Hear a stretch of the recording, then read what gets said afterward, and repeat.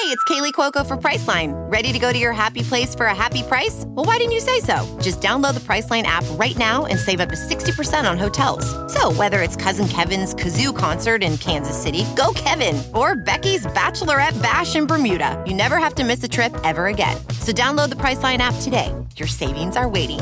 Go to your happy place for a happy price.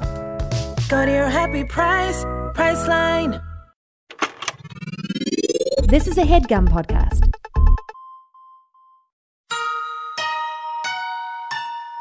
This is Emily, Henley, and Sammy, and you're listening to Too Scary Didn't Watch.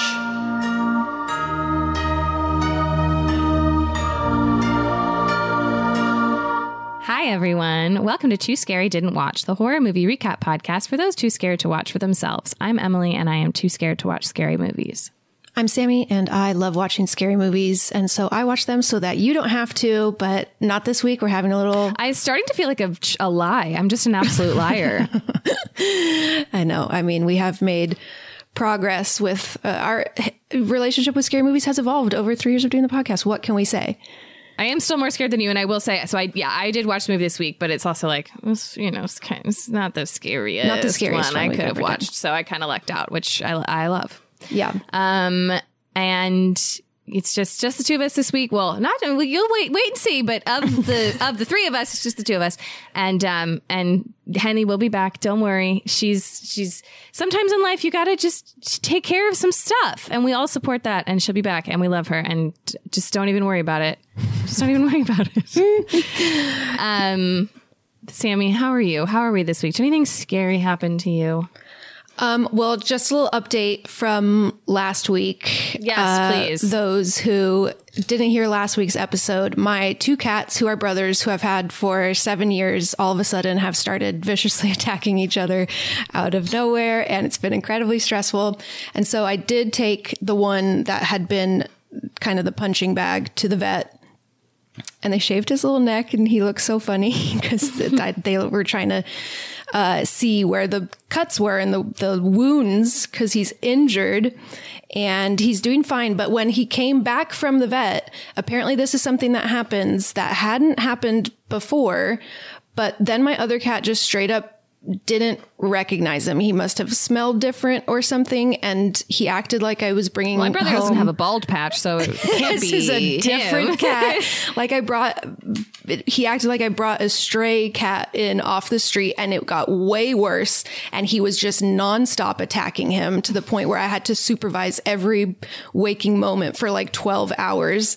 And I had to separate them in different rooms, and I put these little baby gates up so that they were on other sides of the gate, just growling and hissing at each other. It was so stressful, so incredibly stressful. But after about 12 hours, they kind of figured it out. It's also just so dumb. Like, why? They're so dumb. It's so stupid. You know him. Seems really strange. Yeah, to me, they're stupid. Anyways, it did eventually get better, and now they're back to being fine. And I want to say thank you to all the listeners who sent in suggestions. I did get that cat pheromone plug-in that's supposed to calm them down, and they seem better. And I don't know what percentage of it is from that pheromone thing, but I'm just trying everything, and it does seem to be improving. So I'm going to keep using them. Hear that.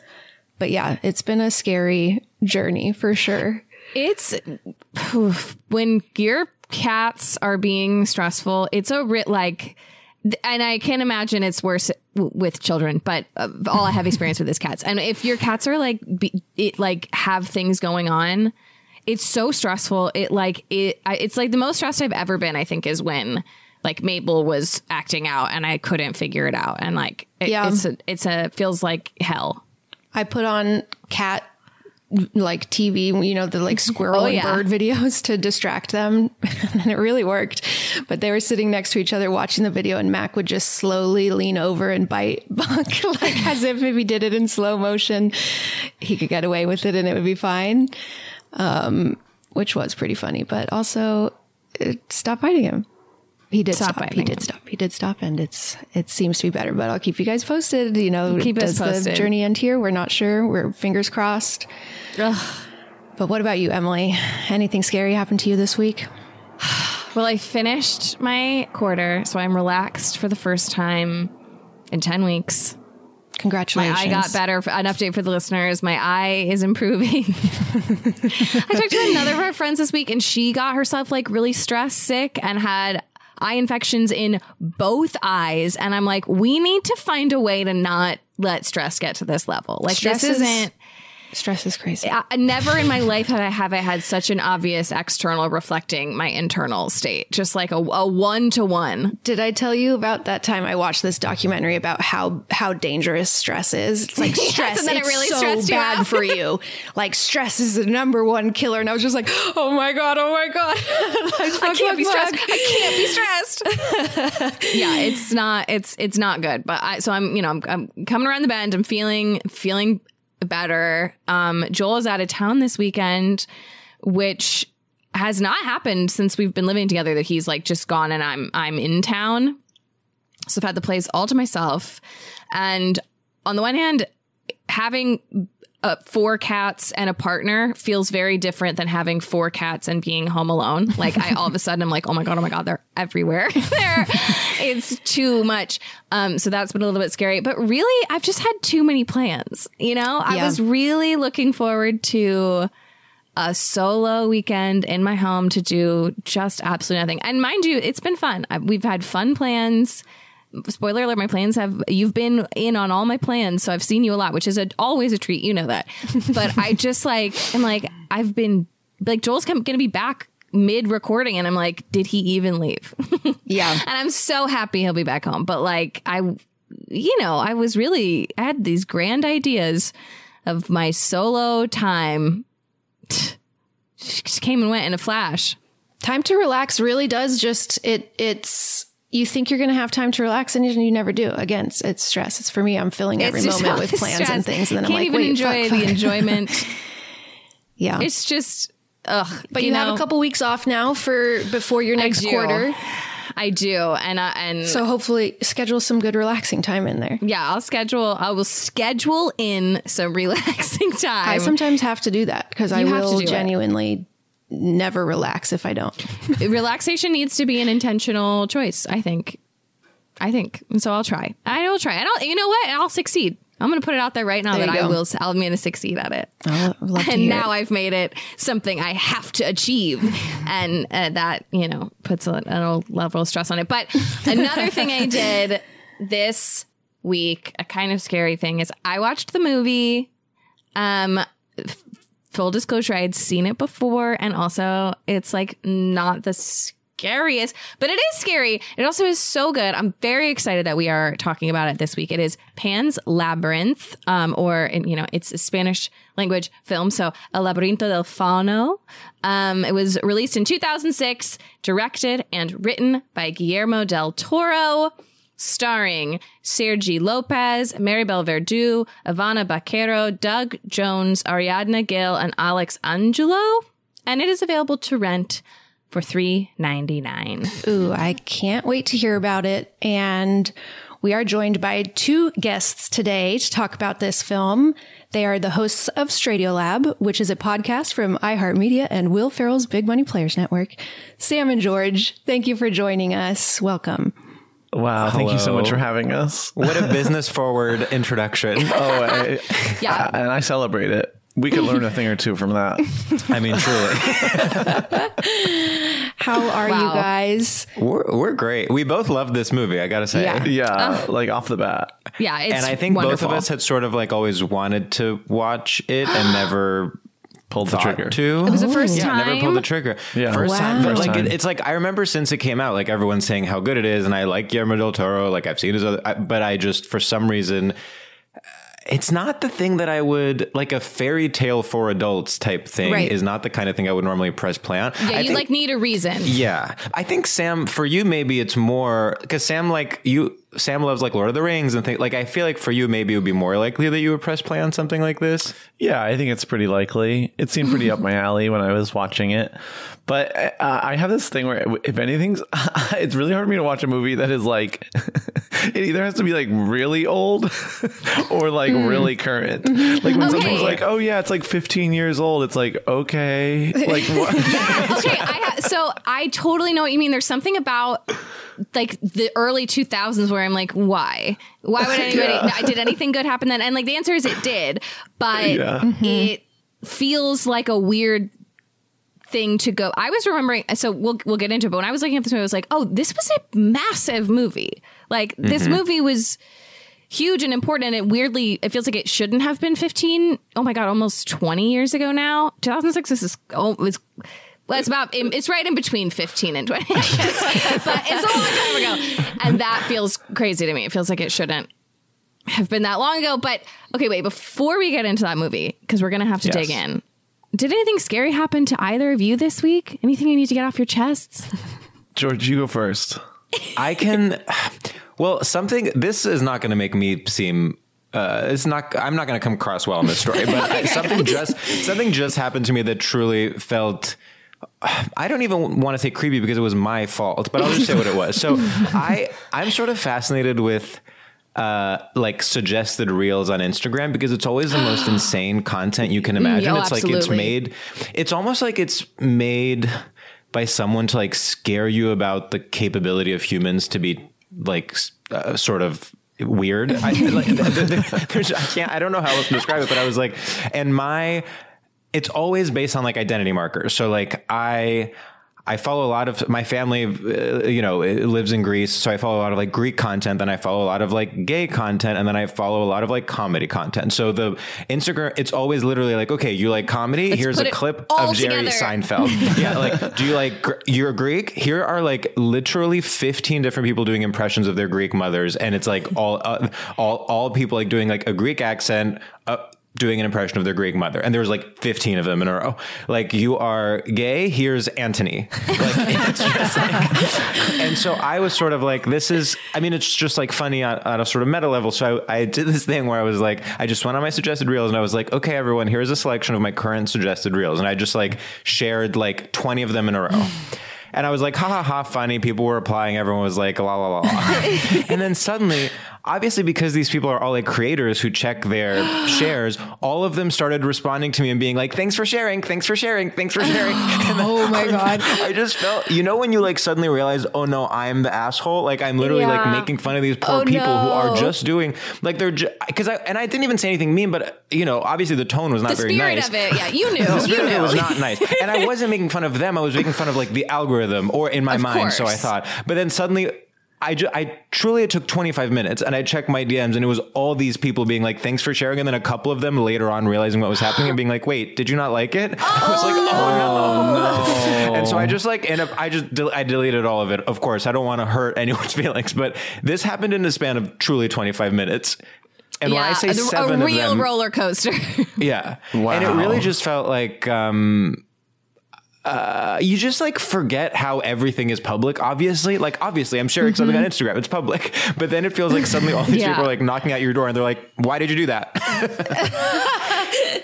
So I don't know. It felt a little sort of like, little people appearing out of my computer being mad at me. Yeah, it is a weird thing. It's like, duh, of course there are people attached, but like the way that we're just bombarded with images and voice, it's even like, like doing a podcast. It's like, we're just people, and I feel like sometimes like I like can't read comments, I can't read reviews, I can't, because it's like, absolutely. But I get it. I like look at an interview and be like, who is this person? What are we? And it's like that's just a person. We are like, our brains aren't meant to process seeing people not in real life and like having any sort of relationship to them. Totally. And when you take everything out of context, I was like, okay, think of like, what if someone were to hear me talking about something out of context? Of course, they would think it's as stupid as the things that I think I'm getting served.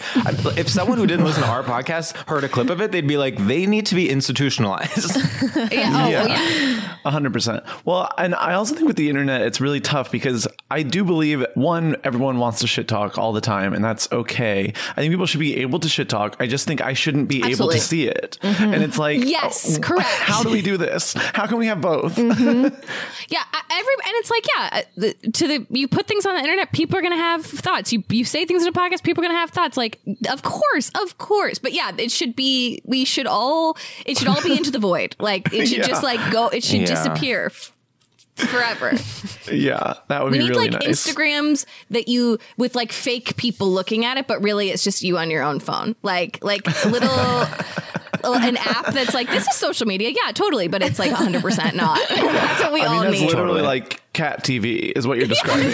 We all need cat TV Instagram. Yeah. You know, those are real birds. You're having a fun time. Like, go get them. You're in nature.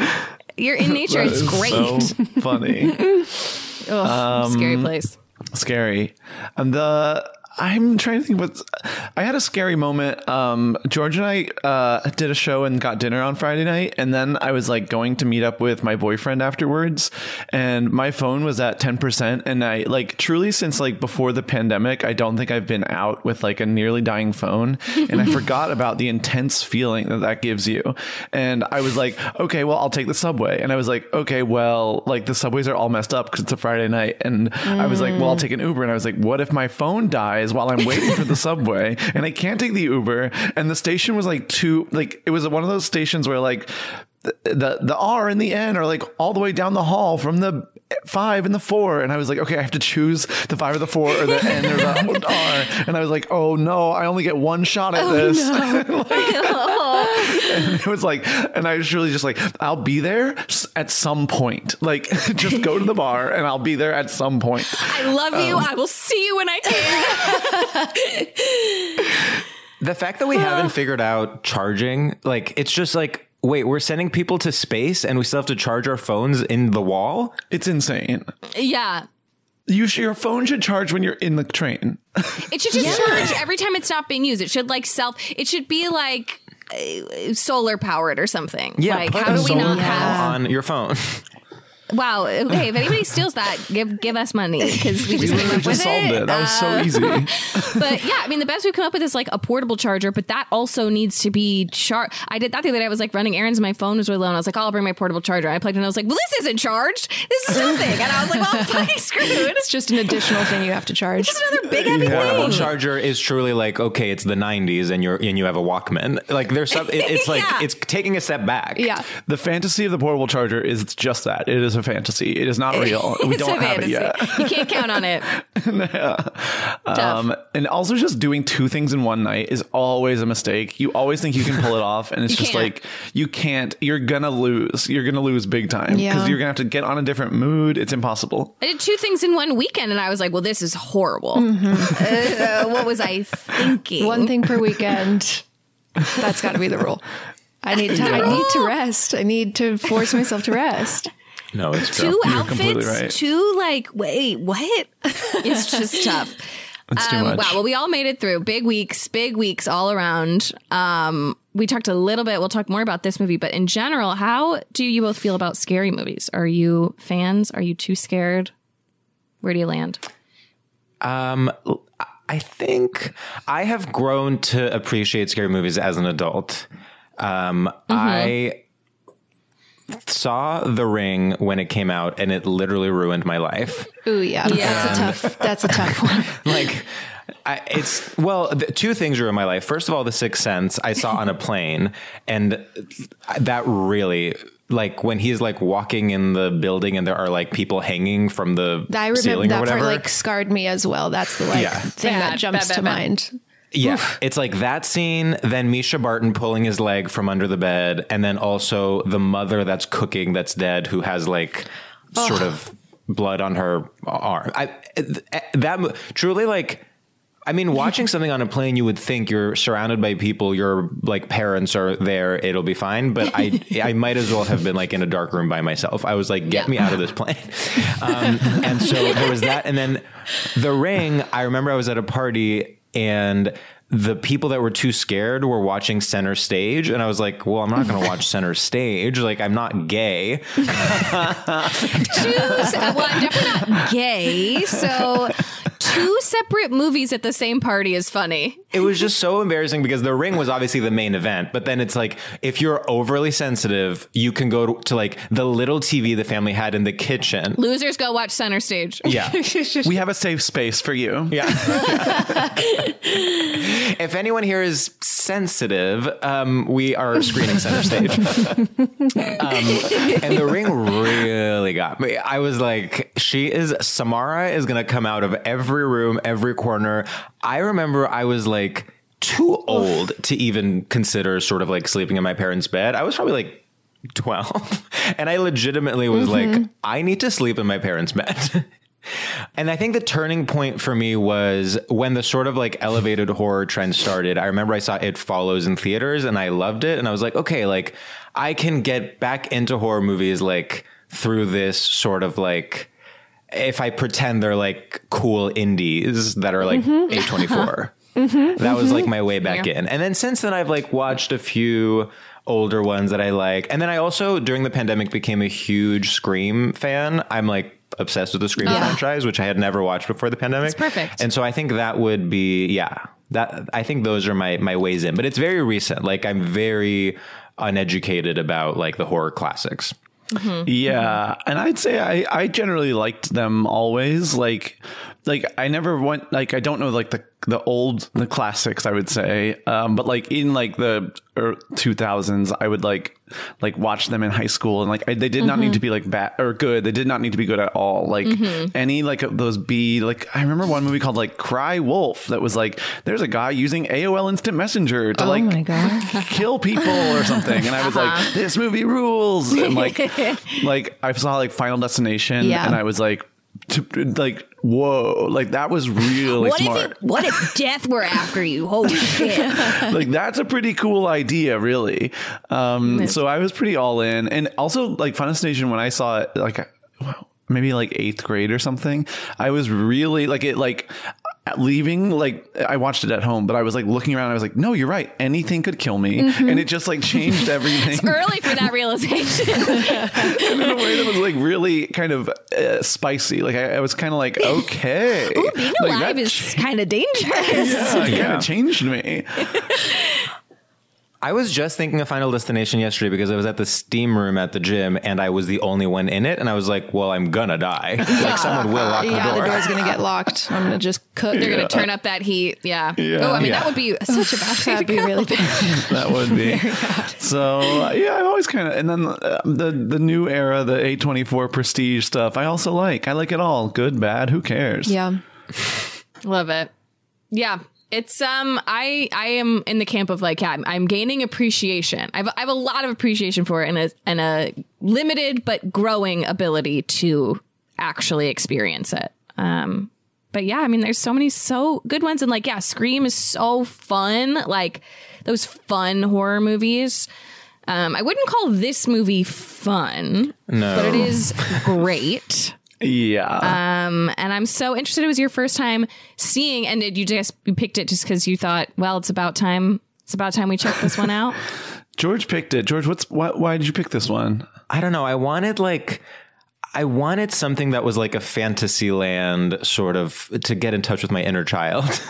And I also, I did think that this is one Sam will like. Like, I feel like it is Sam's vibe, and I was right. And you were 100% right. I mean, I don't know if it's jumping the gun already, but as soon as there was that like intro monologue about like in the time of the dark world, there was the birth of the blah, blah, blah, like in the sun and the moon and the rivers of blood or whatever. I was like, this is pretty much it. Yeah, I like this. I love those types of monologues specifically because I'm always like, it's a trope. Everyone does it like in a fantasy world, but it's always like, okay, but what specifics are you using? Like, it's almost like a roast chicken where it's like, everyone does it, but like there's a little twist Are you to using everyone's. time? Do you use like lemon? What's going on here? Yeah. That's it's true. Fantasy is a roast chicken, and it's just about what spices you're going to put on it. Because you've got your like, Star Wars thing, your Lord of the Rings intro. Is this a long, long time ago, or is this really far in the future? Is this a parallel universe? What's going on here? Yeah. Wow. It's all the same tools. It's the bleakest time of the year, so you know what that means. We deserve to get cozy on the couch, rewatch our favorite TikTok videos, and drink a goddamn glass of wine. If you ever struggle to pick out the right bottle, you will love our next sponsor, Naked Wines. Did you know that when you buy wine today, most of the money goes to things like fancy packaging, big budget marketing campaigns, and tax? That is crazy. Naked Wines is a subscription service that seamlessly connects you to the finest independent winemakers on the planet. So you get a box of the market's best quality wines, however often you'd like, for a fraction of the price. And hold on to your butts, you guys, because the deal they have for you is insane. Just wait. So how do they do it? Naked Wines connects winemakers and wine drinkers directly, allowing for vineyard-to-door delivery at up to 60% off what you would normally pay in a store. By cutting out the traditional retail middleman costs and markups, winemakers can pass those savings on to you without skimping on quality. I can't stop talking about Naked Wines. I love that their quiz matches you with bottles that you love, and each shipment includes wines they recommend based on your previous ratings. I'm currently loving their organic options, especially the Chris Condo's Cabernet from Mendocino County, and they've been around for 10 years, and they fund over 90 independent winemakers. So with no commitments or membership fees, you can enjoy Naked Wines hassle-free. And the best part, every bottle is a passion project from an independent winemaker, so you're literally making an independent winemaker's dream come true. So head to nakedwines.com/tooscary and enter voucher in the top right when you get to the website. And put in Too Scary for both the code and password to get 6 bottles of wine for just $39.99 with shipping included. That's $100 off and less than $7 per bottle. So that's nakedwines.com/tooscary and use the code and password TOOSCARY and grab 6 bottles for just $39.99. One last time, that's nakedwines.com/tooscary, code and password TOOSCARY for $100 off your first 6 bottles. Welding instructor Alex DeClaire knows VR training platforms like Forge FX help students master their skills. There's a big learning curve with welding. Virtual reality simulates that exact muscle memory that they need. Learn more at meta.com/metaverseimpact. Yep. We're starting with a roast bird. I have a little bit of trivia about this movie. The budget was $19 million, box office $83.9 million. So, did pretty well. So congrats to the whole team. Congrats. To the whole team. Absolutely congrats. So Guillermo del Toro, was this like the first film of his that was massive in the United States? I feel like that's a stupid question, but It's I feel the like first I was thinking but- this too. I think it might have been Right? Like this was a breakthrough, I think, for him. But now I'm sort of like, I'm looking now at his IMDb. it was certainly the first I ever remember hearing of him. oh my God, you know what? Here. He directed Hellboy. Oh my God. Yes. Thank you. If we had And not, Hellboy was 2 years earlier. But that's if we sort had of not like, said that, our listeners would have been so mad. Like recently we were doing an episode and we were talking about Dave Bautista and we're like, what? Man, he's like, where did he come? And we had so many people being like, he was He's like enormously the most famous wrestler. He's a huge. We were like, wait, yeah, he's kind of blowing up. He's never really been in in movies now. It's kind of like him. Anyway, we often omit huge chunks of information, but Hellboy, yes, of course. But I mean, this is, I think for this being a fully Spanish film. Right. I think that's what it was. He was sort of a director for hire because he also did Blade 2. But I feel like if I were to guess, I don't think those were like passion projects of his. I think it was like... this would be his first like vehicle. Yeah.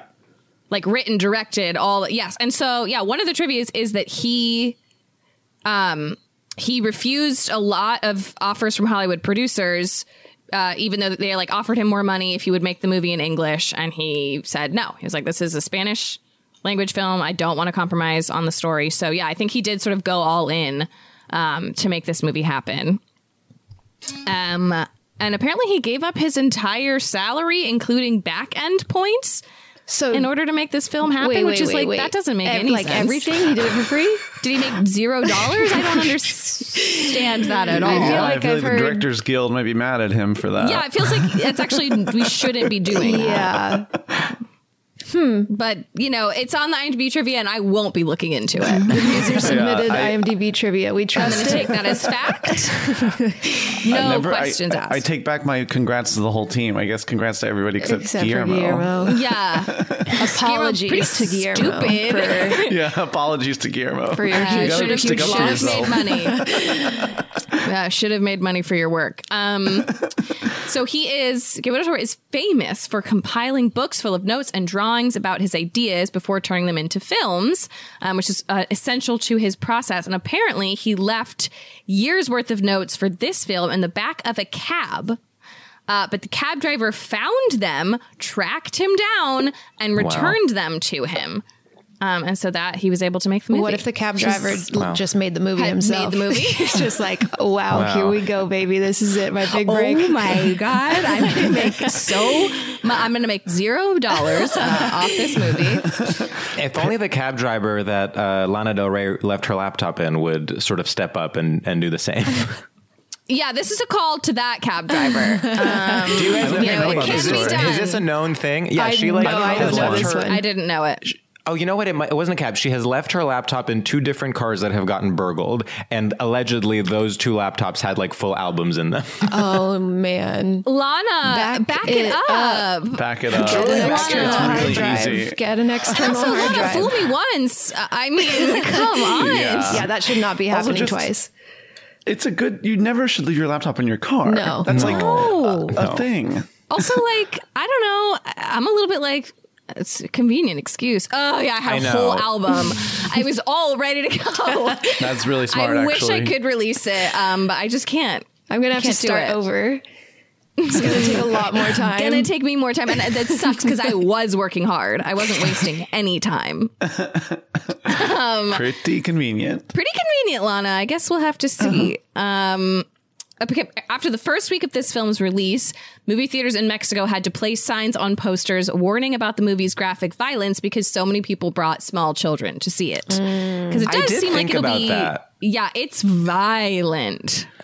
Ooh, when the first kill happened and he truly like started stabbing someone in the face repeatedly, I was like, I don't like this. Yeah, this ain't for kids. Like, oh, yeah. This is not for kids. But to be fair, why did they think it was for kids? Because there's a kid in it. It does look like it looks like when you look at the poster for it, it looks like a fairy tale. Yeah, I don't know, sort of Princess Bride situation. It could, there's a universe where this could have worked for children, but it's not this universe, and it's not this movie.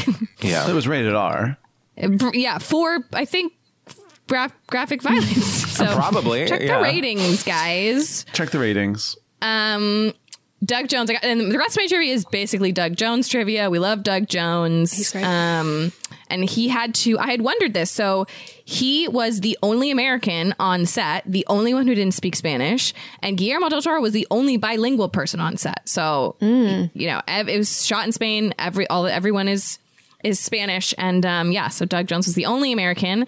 And so he had to memorize not only his own lines in Spanish, a language that he does not speak, but Ophelia, the character that he's opposite, her lines, so that he knew when to speak his next line.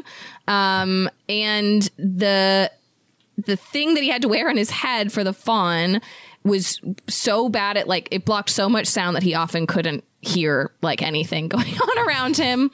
But eventually they hired a theatrical Spanish actor to do the voice for the final film. So it's not his voice, but he still did speak the lines in Spanish, which I was wondering as I watched this, like how that would have been happening. Because he's obviously doing the acting, but... Did he play both the faun and the guy with the pale eyes? man? He did. He did. Wow. Ugh, we love Doug Jones, man. He's so great. He played the fish guy in Shape of Water too, right? They must have. I feel like they collaborate a lot. What a talent! Yeah. What talent he is. Yeah, he's done. Was he Mama?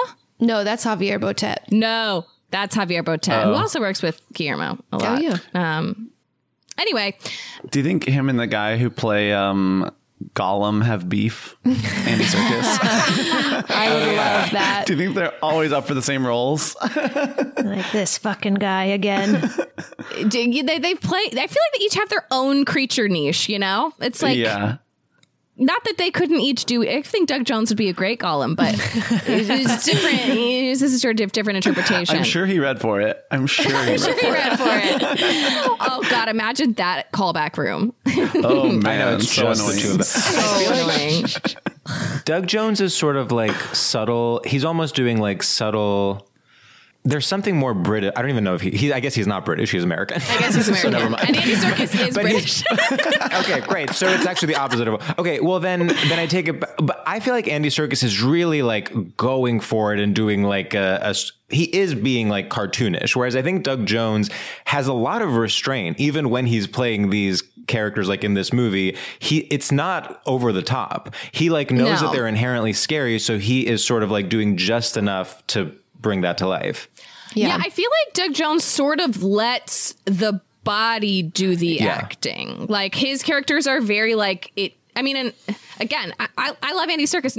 No hate on Andy Serkis, but he's like really letting his movement be. It's almost like dance-like. I feel like the way that Doug Jones is creatures. The way that Doug Jones is creatures. I just said. Remember how we said moments of the podcast taken out of context could make you seem so stupid?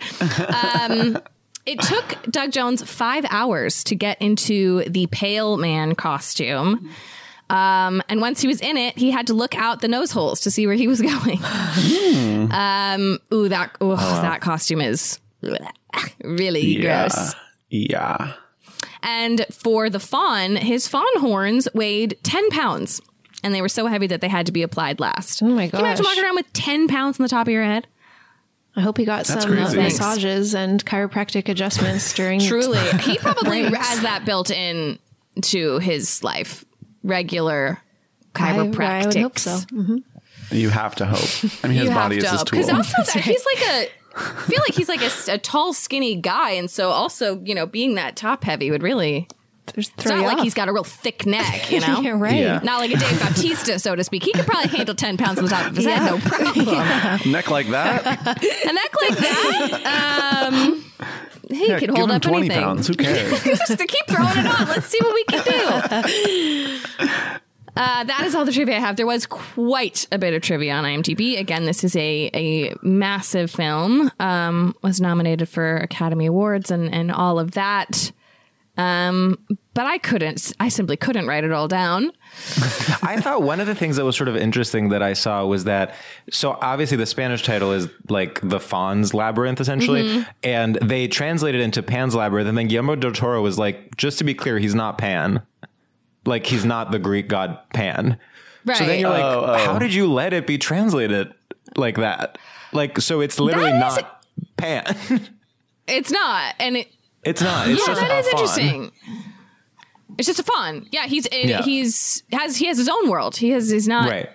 You know. Yeah, that is interesting. I did read that that Guillermo del Toro did all the subtitling for the movie himself because he did not trust having anybody else do. But I guess not the title. Fair enough. Should we just get into it? Sure. Let's do it. I'll give a teensy little nugget of the cultural backdrop because I do feel that is important. I am so far from an expert. I did definitely know this at one point in my life. Embarrassingly, I have a bachelor's degree in Spanish and I have lost almost all of it. But briefly, this movie takes place just after the Spanish Civil War. And so the Spanish Civil War was in the late 30s, and it was basically pretty standard for the Europe at the time, fascists versus socialists, and the fascists won.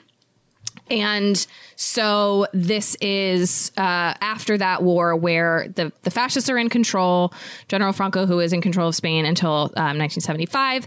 And so the war has been won, but there are still like rebel factions who are, you know, anti-fascist. And so that is the landscape that this takes place in, which I just feel like is Scary landscape. very scary. Very, very, very bad people.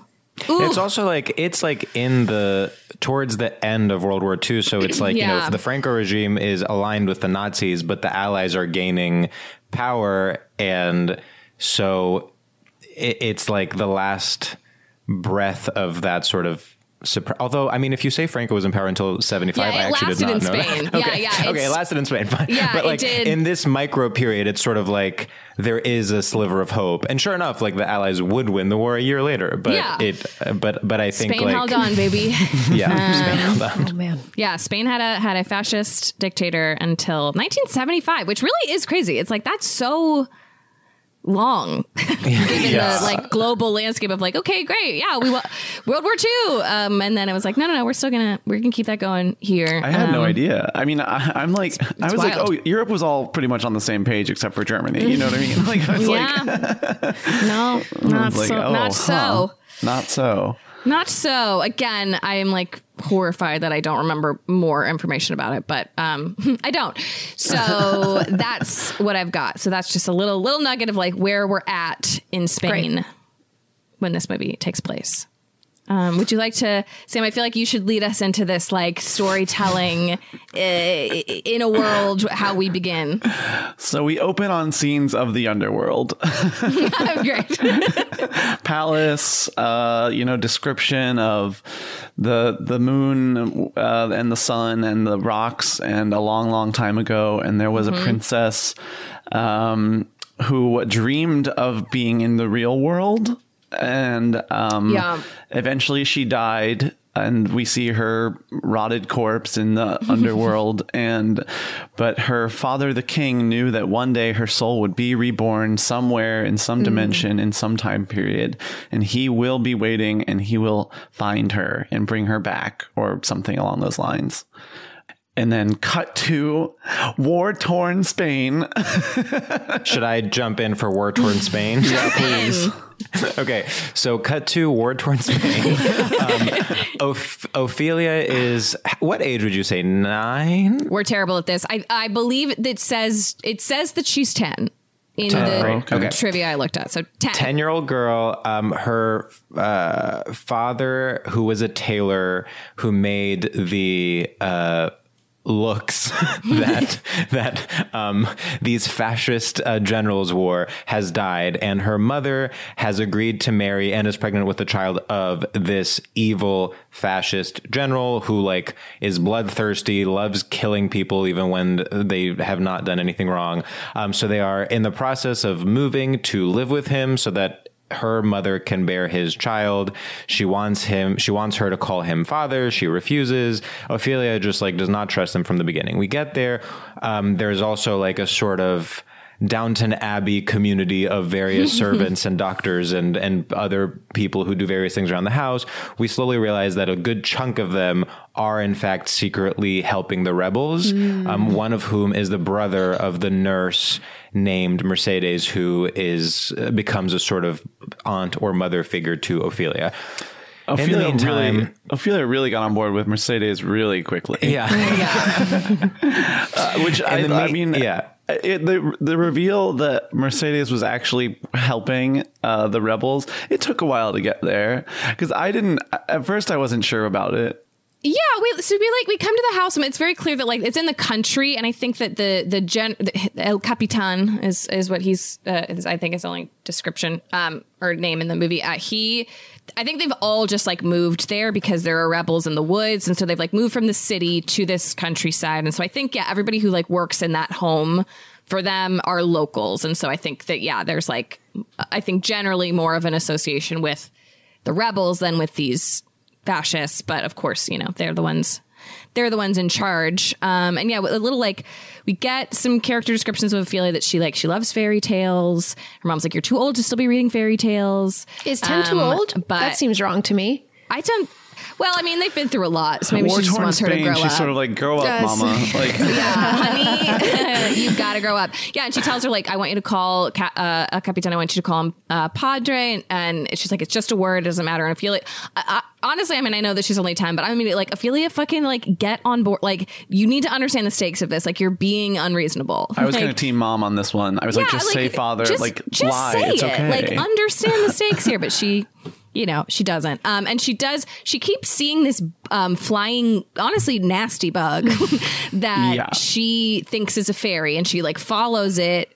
She keeps seeing it on the drive, and she sees it again when they arrive to the captain's house, and like it flies into the woods. She follows it where there is this like old decaying stone labyrinth, we learn, and that's where Mercedes comes and finds her and is like, this is just these are old rocks, they've been here for a really long time, it's a labyrinth, like don't go in because you might get lost. But Ophelia is immediately very curious about it, and also really believes that this, again, big nasty bug is a fairy, and it looks kind of like that's like the one praying little mantis, right? Like a it does, flying yeah. praying mantis. Do praying mantises it's really fly? nasty because of like the sounds it makes. It's also like really large. It's really large, and it's like that's the sound it makes when it flies around.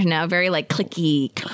Yeah, and I don't love that. But when she instantly assumed it was a fairy, I was like, is this like a translation issue? Like I was like, what girl would think like this bug is a fairy? Yeah. But I also was like, okay. Sometimes I like when they're just like, let's just cut to this is a fairy. Yeah, now. it's crazy that she was right. It's like we're like, no, it's not, sweetie, and then the bug just turns into a fairy. I was like, is this your first time in the woods? That's a bug. That's a bug. It's gross. Keep away. But yeah, so when they get into the captain's house, the captain is immediately like, he makes Carmen's the mother. He makes her like sit in a wheelchair. He's like, don't exert yourself, is like very controlling over what she can do. And he has the doctor. In the trailer, it says she needs uninterrupted rest. And I was like, that's what I need. That's what I need. I would love a fascist captain just forcing me to rest. She's living a dream life. Oh, lucky duck. So yeah, he sends the doctor to come, take a look at her, and he like kind of puts her on bed rest a bit. And he tells the captain that he's like, she shouldn't have traveled this far this late in her pregnancy. And he's like, a son needs to be born where his father is. And the doctor, we see after he leaves Carmen's room, we see him have a little moment with Mercedes where they sort of like, furtively are having a little conversation. He gives her some medicine. So that's when we learn that like they're both working with the rebels in secret. And she tells the doctor like some presumably a rebel soldier needs to be looked at. His leg needs to be looked at. The doctor's like, well, here's some antibiotics. Like, well, we'll do it when we can, I guess. So now we know where they stand. And that first night, this is where we get that terrible, terrible kill. Ooh, we see the captain gets called outside by his soldiers because they caught two men in the woods who they believe to be rebels, right? Yeah. Yes. Yeah. And then the men were like, no, we were just hunting rabbits. And then he kills them regardless. And then they find rabbits in their backpack that they had with them. Yeah. And they kill him it's a father and son. Yeah. And the captain like pulls out a bottle from somewhere and just beats the son to death over the head over and over and over. God. And yeah, like stabs him with it. It's so brutal. The way his face like crumpled inward was really like specific and like upsetting, jarring. Like it was very upsetting in a way where I was like, wow, like I've never thought of like Guillermo del Toro as like a gore guy. Right. And I was like, this is fucking nasty. Like this is like Saw movie vibes or something. Yeah, it's nasty. And so yeah, we're getting a pretty quick idea of like, okay, this is just how fucking awful this guy is. Like, he won't just kill people, he'll kill them like that. And also he didn't need to. They immediately find the rabbits and they're like, oh, well, all right. Oh, well. Guess they were just regular guys. I don't fucking care. I liked so then they found the rabbits and he was like, like, search these men better before you come and find me. And that was kind of like, oh, because he's like saying like, I'm a psychopath. Like, if you don't want me to kill them, you better search them better because I'm going to kill them. Yeah. Like, you wasted my time. I didn't want to take time out of my night to fucking beat a man's face in, but you call me, it's what I have to do. Yikes. Yeah, so pretty upsetting off the bat. Is that the same? And so then that's the night that the bug flies into her room. She's sleeping with her mother, and the bug flies in and is like, and she's like, "Are you a fairy?" And then the bug's like, and she shows the picture of the fairy in her book, and then the bug like warps itself to then look like the fairy, and it's like, ooh, okay, the girl's not crazy. And then the fairy calls her into the labyrinth, I guess. Which I always thought a labyrinth was like a maze. I'm a little confused as to this was like Pan's well. We need like There was a bit of a Chekhov's labyrinth situation happening where like the labyrinth was introduced and then there was never even a scene where someone like got lost in the labyrinth, which you would expect is like the bare minimum if you're going to introduce a labyrinth. Yeah, I think if it's in the title of the movie, I'm expecting the labyrinth to be kind of heavily it's mentioned part many of the plot. times. Yeah. And also like the fact that so the labyrinth that is clearly sinister looking and obviously built by someone exists. And all of them who live there are like, oh yeah, that's just rocks. Don't go in there. You might get lost. And it's like, it's a well. It's one hole. It's a big well with like a wall around it. Yeah. But whatever. We're going to call it a labyrinth. So she goes to the lair and meets the fawn. So the fawn is this sort of like, well, fawn-like figure. Well, the fawn, there's no way around. Who looks like Pan, but is not Pan. Not Pan. It's not Pan. Yeah. He's basically like, congratulations, you're a princess, and I have 3 challenges for you this week on RuPaul's Drag Race, and they are as follows. And the first one is you have to go feed the big frog 3 stones, and then he's gonna go into his stomach and find a key. Yeah. And so then she does that. I did think the way the frog barfed up all of its innards was sort of disgusting. It was absolutely disgusting, but I was like, ooh, I've never seen anything like this. Like there was something where I'm like, well, how imaginative. How big a frog? How big a frog are we talking? Oh, the frog is gigantic. Like I would say like the size of a love seat. Okay. Yeah. Or maybe a big armchair. A big armchair. One big armchair sized toad. Big armchair. Yeah. But basically it just like the frog just like sneezes and its entire body other than its skin goes out of it. Yeah. And then the it like body deflates. like deflates. Yeah. I kind of love that. I was like, genius. And the key is just right there on the surface too. She's like, oh, I'll take it. Perfect. Okay. Done. Easy. Next. But that night, there's like a fancy dinner that the captain's hosting. And so her mother gives her this new beautiful dress to wear. This just really sticks out to me because it just made me so sad to wear to this dinner. And so she is wearing that dress when she goes in to fucking get this toad. Of course, the dress gets completely destroyed. She gets covered in mud and like toad insides.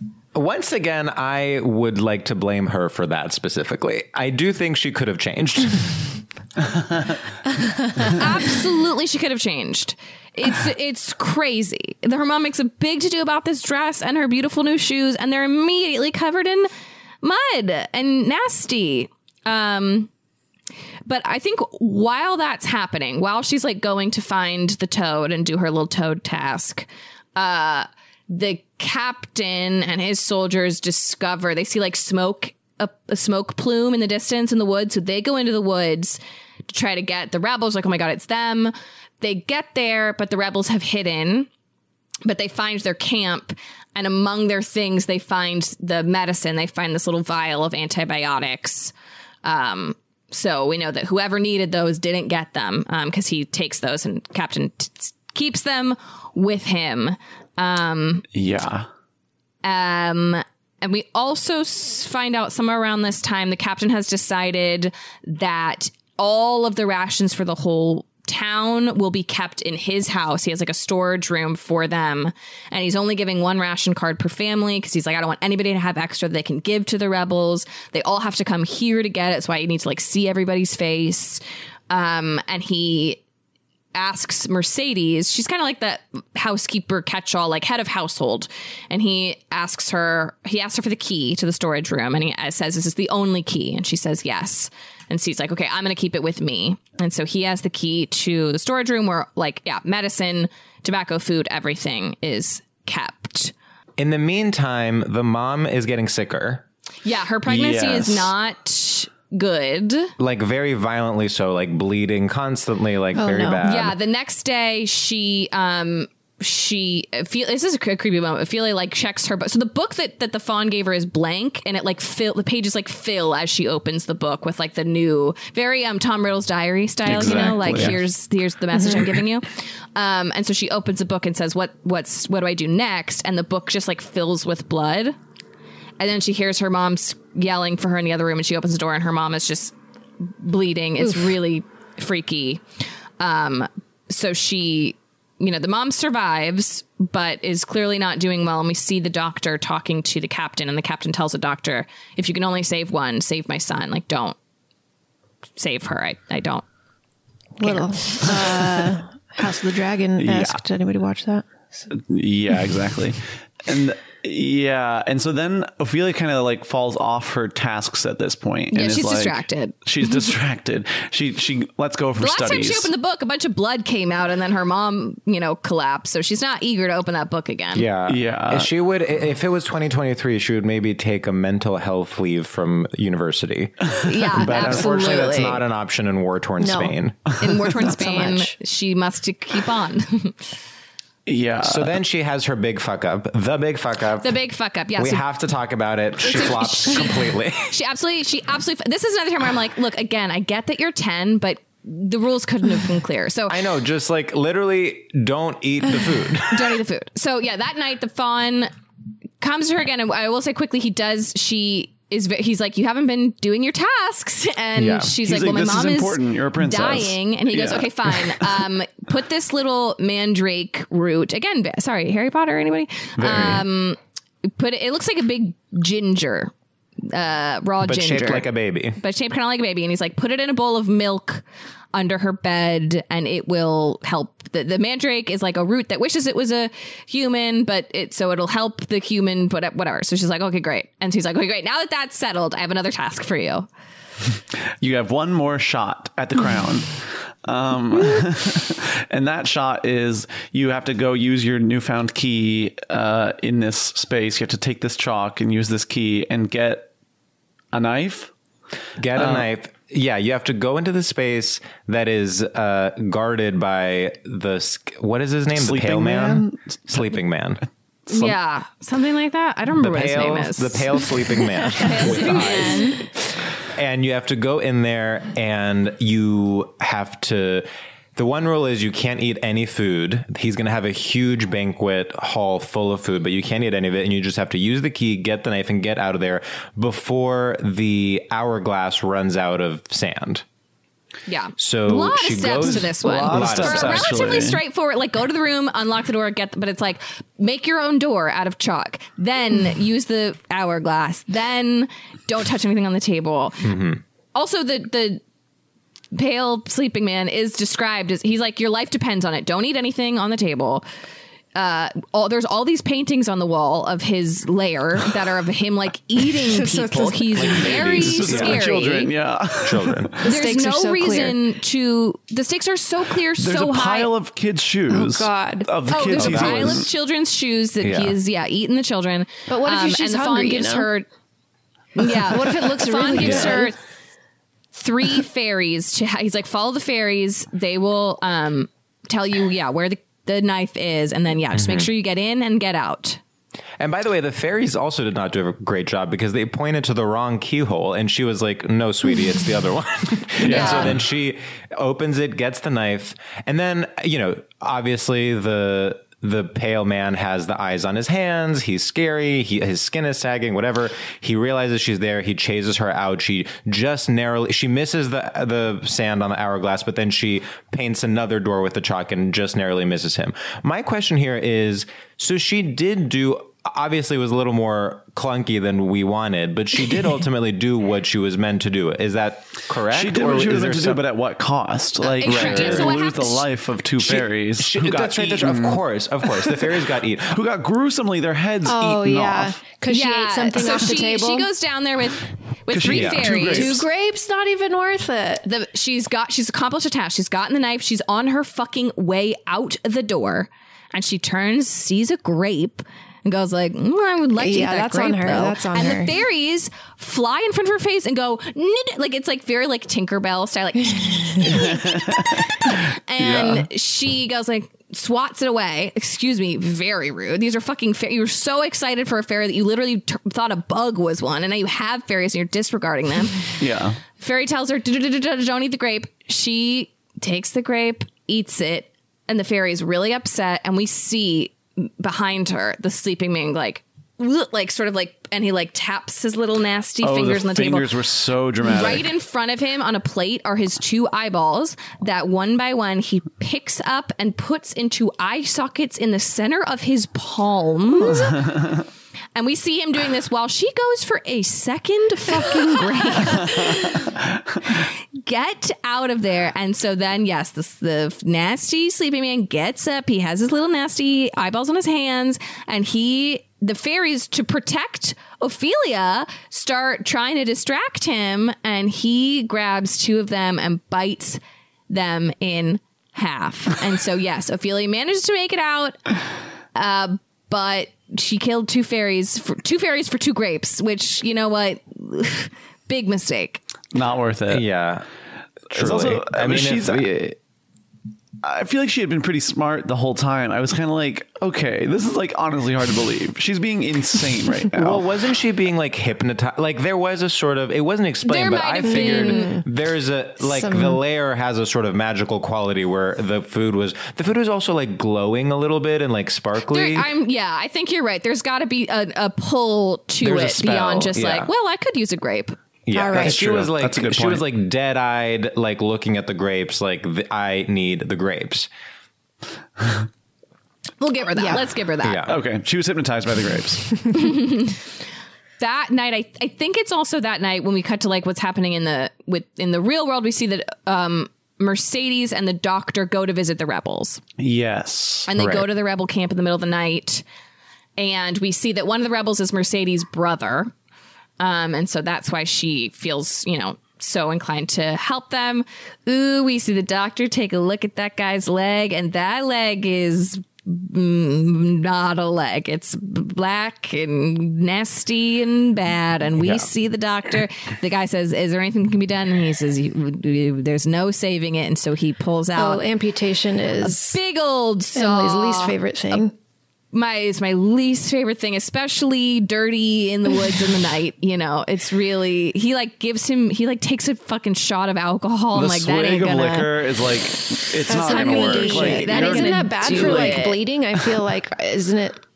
Yeah, but I mean, fucking, it's gonna be bad. It's gonna be bad regardless. What can you do? So fortunately we don't really see it, but the doctor takes out that nasty saw and he tells the guy, he goes, I'll do as few cuts as possible. Awful. Yeah. And the guy, he says like, are you ready? And the guy says, wait. And he takes like a moment to say goodbye to his leg, which made me really sad. Emotional. He like makes him wait and he like looks at his leg and then he goes like, okay. Devastating. And thankfully we cut away. We don't see it, but we know. We know. That cut though is also pretty gruesome because it's like he does one slash and it like goes in and then it's like, okay, great. I was not looking. It was very intense, and I jumped at that point, even though like you knew it was coming, but it was like, ugh. And then it was over. I sort of thought they weren't going to show it. I really thought they were going to cut away, but they showed the first saw. Okay, great. Yeah, I did. I fully did not look. I'm not looking at that. Come on now. Yeah, so that happens. That's bad. Oh, and we see Mercedes gives her brother a key. We knew it. Another key to that storeroom. there was more than one. And so she gives the key to the rebels. And then we see that Ophelia does put that mandrake in the milk under her mom's bed, and her mom is like immediately getting better. Her fever's breaking. She's feeling better. The doctor's like, wow, I don't know how that's happening. We see that there's like a little tincture that he's been giving her to like basically knock her out. Yeah. And he's like, wow, I guess you don't need to take this. Like, I don't know why you're better, but it's working. And so, that's great news. Yeah. And so then is that when like, then the fawn comes that night and is like, okay, did you do your task? It is that night, but during the day that day we have the rebels blow up a train to distract. So the rebels blow up a train. So all the soldiers like go there and are like, okay, great. They were stealing things from the train. Then they realize, they didn't steal anything from the train. They're stealing from us. Classic war tactic. And they go back and the rebels have like blown up some stuff and taken things from the storage dump at the captain. And this I think was so stupid. I know I'm not a soldier. I'm no genius military mind, but they have taken rations from the storeroom and like the lock is clearly open and unlocked. And so it's very obvious they didn't like blow up the door. They had a key and somebody went in and unlocked it and was like, anyway, here's how I got in. Here's some evidence for you. Mm-hmm. I had the key to this room. Feels like a huge mistake. But so they notice that things have been stolen. Full shots are being fired from the rebels in the woods. They're shooting back and forth, and they do manage to take one of the rebels prisoner. And this is a man we saw earlier. We learned that he has a stutter and that he's the one they managed to take prisoner. And so they tie him up in the shed. The captain is so mean. The captain is... Yeah. The captain gets into his like whole kill ritual thing. Pulling out various bad tools. Like with the hammer, we'll get to know each other pretty well. And then with the pliers, we'll be like brothers. Oh my God. And then once the scissors come out, well, like I'll feel closer to you than anyone on this planet or whatever. And it was just like, oh God. Like he enjoys it, one of those. And he says to him, he's like, all the informants we could have tried to get, we have this fucking stutterer. And so he goes up to him and he goes, I'll let you go. I won't do anything to you if you can count to 3 without stuttering, which is like, I wish he hadn't even tried because of course he's not letting you go. Don't let this man debase you this way. But he tries. He gets 1, great, 2, great. Can't get 3 out without stuttering. And the captain just looks at him and goes, shame. And then hammers him. Yeah. It really, I mean, I know this is the point, obviously, but it is just such a smart thing to do to have the biggest villain of all be like an actual human and not one of the many magical creatures that we meet. Yeah. Like it's like this guy is just like fully has no empathy, is drunk on power, like it lives to humiliate and murder everyone around him, thinks of his wife as like a vessel for their child and does not care if she lives or dies. Like it is. And unfortunately, he's kind of hot, so that also adds another layer. Yeah, he is hot. No, it was unfortunately, kind of like when he's like unbuttoning his shirt and like picking up the weapons. It was like, damn, a hot dad. We call that a hot dad here on the pod. We would call him a hot dad. Sorry, unfortunately, I hate to report it. But that is, we would have to. We would be obligated. It's journalistic integrity. Look, we don't have to like it, but we do have to report it. And so, but yes, that night the fawn comes. Then the fawn comes, and he's like, "Oh my God, awesome job, you did it." And she's like, "There was a problem though." And he's like, the way she brought this up was very like, something happened. Like, no, you fucked up. There was a problem. Yeah, let's take ownership. Let's take some accountability. You're 10 and you're in a war.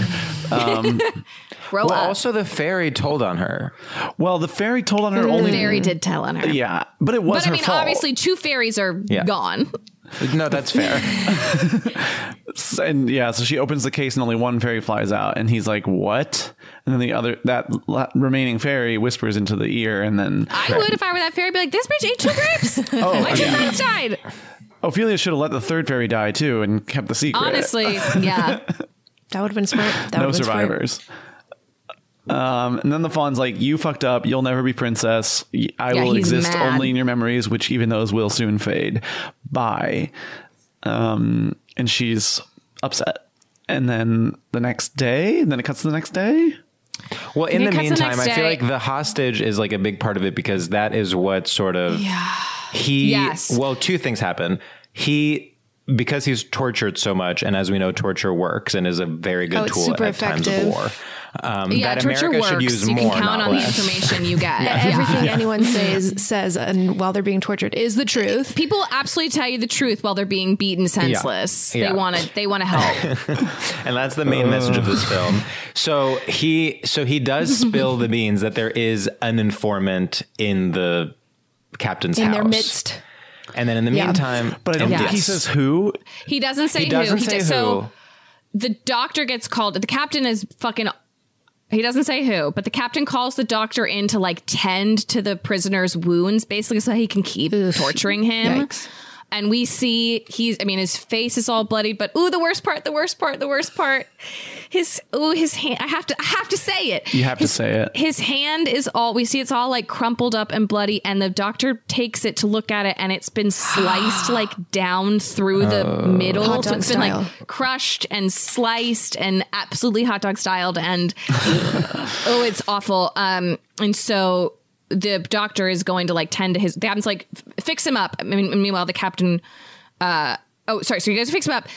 And the doctor just looks at him and the guy just says like, kill me, please kill me. Which like, yeah, kill him. He's going to just keep getting tortured. And he does whisper to the doctor, like, I told them a little, I said there's an informant, but I didn't say who. And the doctor gives him an injection to kill him. And while he's doing that, the captain looks in the doctor's medical bag and sees a vial of antibiotics that looks just like the vial of antibiotics that they took from the rebel camp. And so he has a little light bulb. And so he goes into his room to find that vial and like compare. So he leaves while the doctor basically, kills this prisoner. Mm-hmm.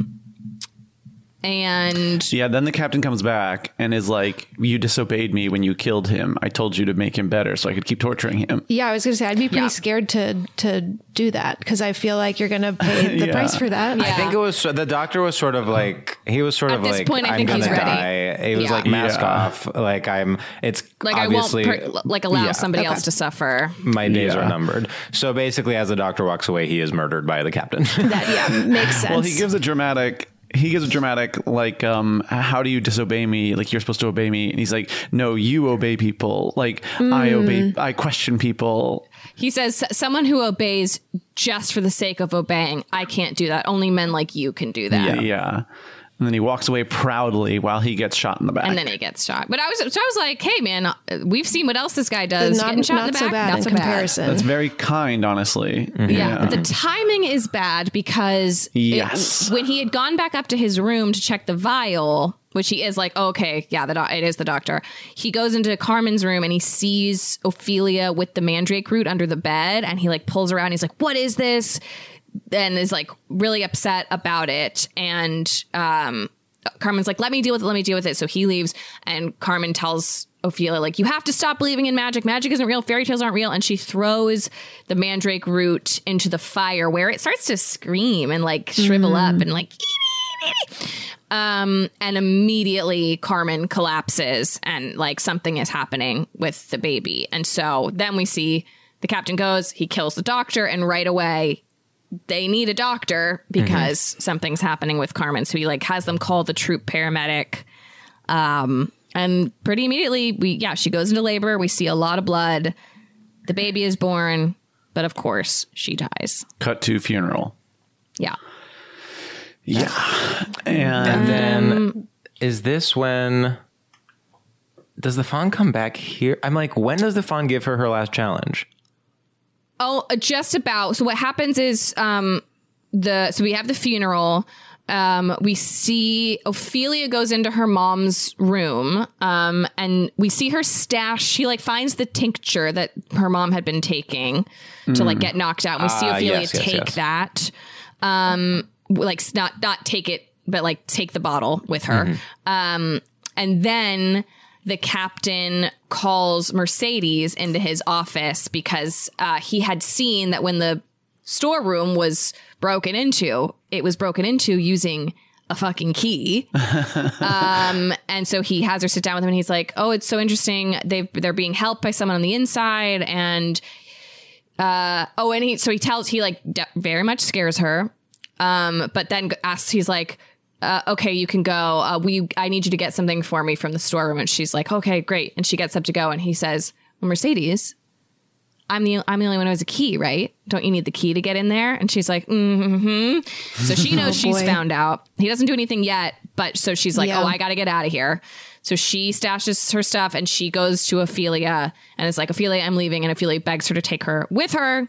So they both try to sneak out into the woods in the night. And of course, the captain gets them and does not let them leave. And so he locks Ophelia back in her room, puts Mercedes back in that torture room, and starts going through his little torture ritual.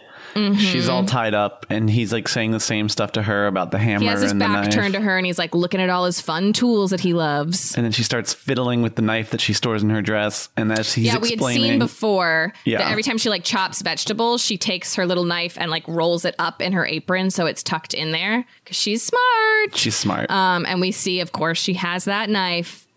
And she stabs him in the back. She stabs the guy in the back, and it feels awesome. The captain gets and then stabbed. she stabs him in the front, and then she gives him a stab in the front, and then she cuts puts the knife in his mouth, Joker style. But first she says like she puts the knife in his mouth and threatens him and says like, "Leave the girl alone. Like I've gutted pigs fatter than you," or something like that. And he says like, "You never suspect me because I'm a woman, and that's why you like." It was always me and you never thought it could have been. And then she goes like and cuts slow and like looks like deep in cheek. There. Yeah. Through his mouth, Joker style. Yeah. Joker style. One cheek is cut all the way up. But he's still alive. Why? I feel like continuously. She doesn't kill him. I didn't quite get that. I was kind of like, why not kill? I know. The knife is pretty small. I mean, she still definitely could have killed him if she'd done enough. But like, there's no way she could have killed him quick. Well, I was expecting him to like I was expecting her to cut his throat, sort of. Yeah, she doesn't kill him for some reason. She just doesn't. Like a mistake. She's a pacifist. Yeah, she decides. But so she does fuck him up, and then does she think she's going to get away with that? She walks away really quietly in a way that's kind of cool. Okay. Because she's like still in the base of all the soldiers or whatever. So she's just like, and she's covered in blood, like calmly. She's like covered in blood and walking slowly, and she's like, "Oh my god, don't look!" Well, and one of them sees her, and he says to the other guy, like, "Oh wow, he let her go." And the other soldier's like, "Wait," and they make eyes, and she's like, and so she runs to the woods, and they all start. And she's like, "It's cool, all good." He said I can go. I'm innocent. Banshees of Inisherin style, like to the donkey. And so she runs into the woods. They follow her. But then the rebels come out and they kill those soldiers, and her brother's alive. They hug. She goes back with rebels, and so Mercedes is okay. Yeah, and a then lot of the fawn soldiers comes die. back. Yeah. Wait, why does the fawn come back though? I don't remember. Doesn't she go and meet the fawn? She like goes into the labyrinth. Is that wrong? That comes next. Doesn't she find him? No, I think the fawn comes back and is like, because now she's locked in a room on her own. And I think night has fallen, which I guess is when the fawn comes. And he comes back and he's like, okay, fine, I changed my mind. He goes, I'll give you one more chance. Right. To complete your final task, you need to bring your brother into the labyrinth. And bring him to me. And then we will let you back in. So her brother is in the captain's room. So she sneaks in there, and meanwhile we see that the captain has gone back to his room. He has learned that Mercedes got away and that now there are like 50 or so rebels and only 20 of them. So they're pretty much fucked. And he goes into his office or room or whatever and starts stitching up his own mouth. So and doing a gross. great job, honestly. He does really a just great. puts I it was like, back how together. could somebody fucking do that? Like, I'm sort of like, if you didn't want the doctor to betray you, clearly you have the skills of a doctor, so you should have just like foregone that. So yeah, we see him like stitch up his own mouth and then take 2 shots that only make him seemingly. I was just be going to immortal. say, He, like, then you can't take a patches shot with an open wound all through your mouth, but An open The wound. liquid Yeah. comes through the wound. ew, It's the I guess it's nastiest like thing. antiseptic, or like if maybe it's cleaning it. and It's also like cleaning pain it. numbing at a certain point. It's cleaning. So we see him. He takes 2 shots and then he fills his cup up again and puts it down. And meanwhile, Ophelia is in his room, like sneaking around, and he sort of notices like something feels off. We see her take the tincture and drop some drops of that into his glass. But he leaves the room. A soldier comes in and he's like, "We're being attacked." They go out. The rebels are fully blowing up their shit because now they know that there are more of them and they have the upper hand. And so Ophelia gets her brother and is going to carry him out. Captain comes back in, drinks that cup, but then sees Ophelia and is like, "Give me my son." And he gets a gun and she's like, no. He starts following her, but he's pretty immediately like a little woozy, but obviously not fast enough. And so she heads into the labyrinth with her brother and he starts following her. This is the only point in time where it actually did sort of feel labyrinthy, where it was like there were little like twists and Shining-esque, turns. where they're just like, going around a lot of corners. And then So finally, she gets to the fawn. She gets to the fawn. And her final challenge is to get her brother's innocent blood and put it into the big well so that the portal will open with blood of an innocent. The blood of an innocent. And she refuses to do that. The fawn is like, "No, you stupid girl, you have to do it. That's the only way you'll You open don't even the portal." know this baby. Like, Yeah, I think yeah. he's You sort of like, barely know him. You don't even know him. Like, you're a princess. You're going to not be a princess because this fucking Is it like baby? asking to And to kill be the fair, that baby, was or kind of a just good like point. take a little bit of blood? And that's the other thing. He was like, "I just need a little," and she was like, "I don't believe you." And I was like, Yeah, which fair, honestly. Fair, I don't know yeah. that I would believe him either. Right. I mean, but he is so- a fawn. He's a literal monster of the underworld. And he's like, "Can I just quickly borrow that baby? I'll give it right He's back." a little too excited for the baby's blood. You know, Yeah. it is a little Okay, suspect. But so, yeah, she's like, no, I'm not. And she's holding him to her. And she's like, no. And then just then the captain shows up. He made his way to her. And he says, give me my son back. Which she's, she has no choice, really. "Yeah." So she gives him the son, and then he shoots her. Damn. Yeah. And then he shoots her and she falls. Yeah. Yeah. Yeah. I mean, Yeah. we know he's a dick. I Her guess I don't know blood why from it being shot. surprises me. He's an Yeah, asshole. he never liked her. It was a real kind of asshole move I was surprised to it shoot a went 10-year-old. there, but I was also I celebrated it. Or Yeah. I didn't celebrate it, but I didn't know. I like the swing. I like the commitment to This is being the an choice. asshole. It's the choice. Yeah. Yeah. So So then then her blood falls into the well and it turns. Sorry, go ahead. well, we're still not sure. Like her blood is falling, but when we're sort of like, is she dead? Is this going to work? Like, is that blood going to open it? Is she But then innocent he enough? turns Because she did around. eat those 2 grapes. Is she innocent enough? And he turns True. around and has the baby and sees all the rebels are there. Mm-hmm. And then the Mercedes is like, "Give me the baby," and he does, because now he's out. He's He gonna realizes, die. like, okay, they're going to kill me. And so he hands the baby, and then he's like, "Just I want just tell I want the baby to know what time I died, because tell my son, what time his father, which was a theme we learned. His father did the same thing. He smashed his watch at the time that he got killed so that his son would know what time he died. And interesting. He's like, I'll tell my son what time I died. Okay. And Mercedes has the most killer line ever, where she's like, no, your baby won't even know your name. Shoots him. And then that was iconic. It's awesome. Hell yeah. It was actually absolutely such perfect. a slay. It felt incredible. I loved her just being like, no. She barely even let him finish speaking. It was like, this is amazing. Yeah.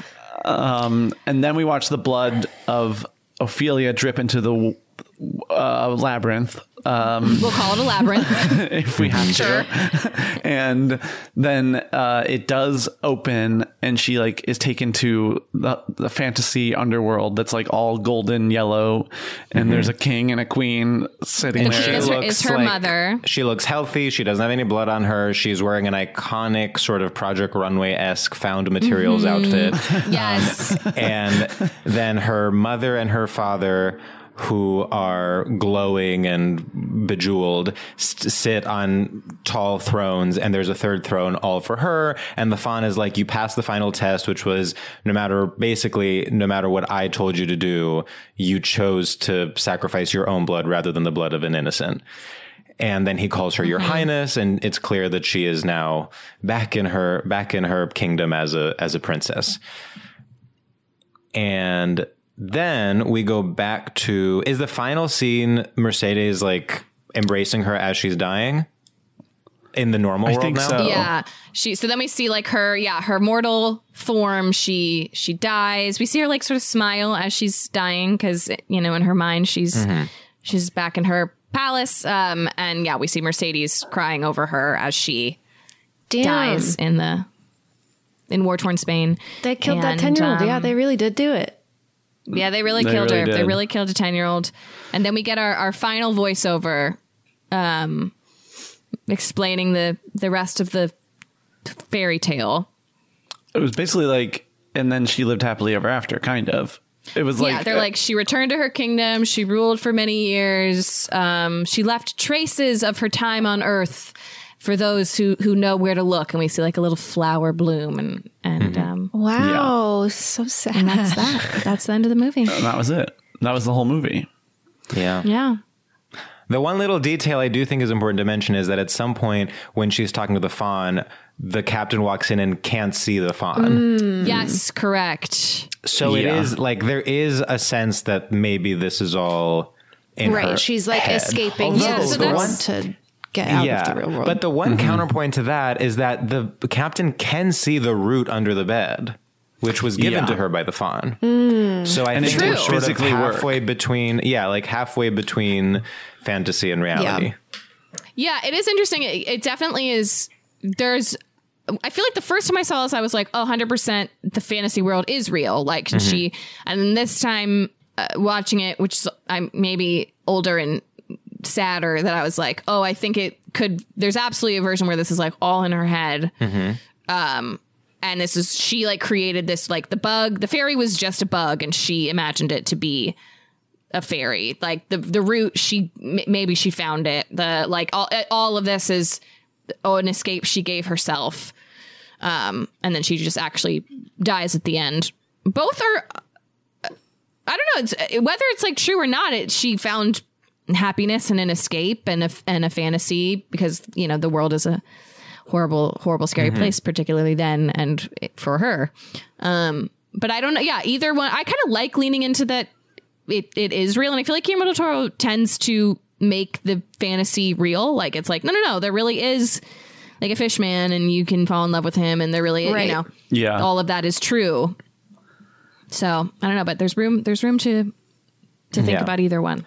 I choose to believe. And also, as we've learned, there's more evil in the real world than there is in the literal underworld. Absolutely. Yeah.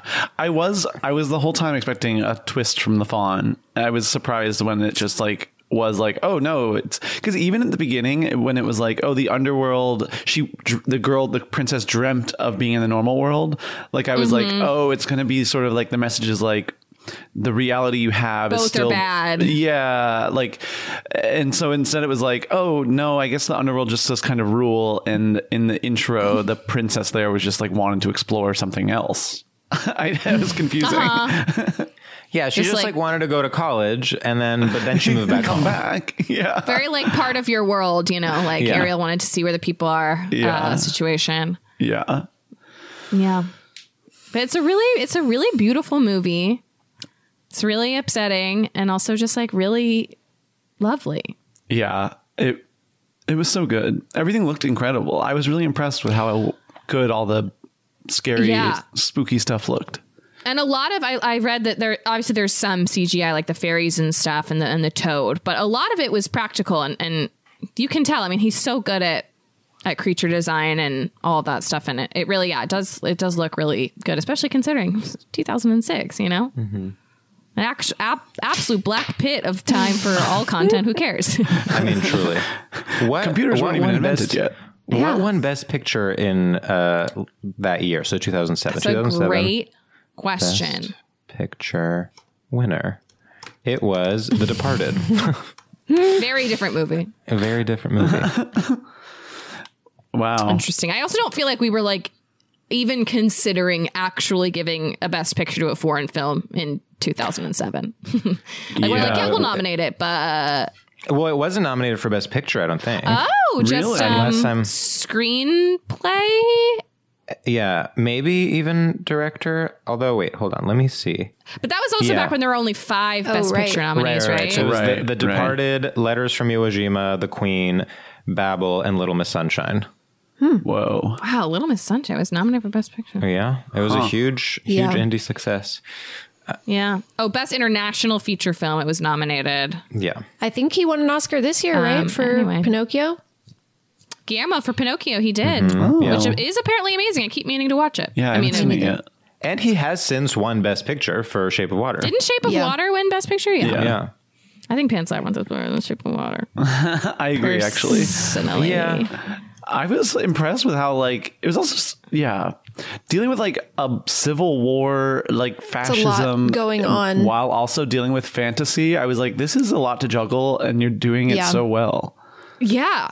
I know when I went back to, like, take these notes, I kept being like, oh, my God, there's so much back and forth. There's the Fawn story, but then, there's, like, all the war stuff. It's just a lot happening. Also, it's a lot. When I was thinking about rewatching this movie, I was like, oh, I think this is a really long one. Hour 50, which is like, isn't crazy for they a don't movie make like movies this. like they used to. They don't make movies. Maybe 2006 was the best time to make movies. If this were a movie we made today, it would be 3.5 hours.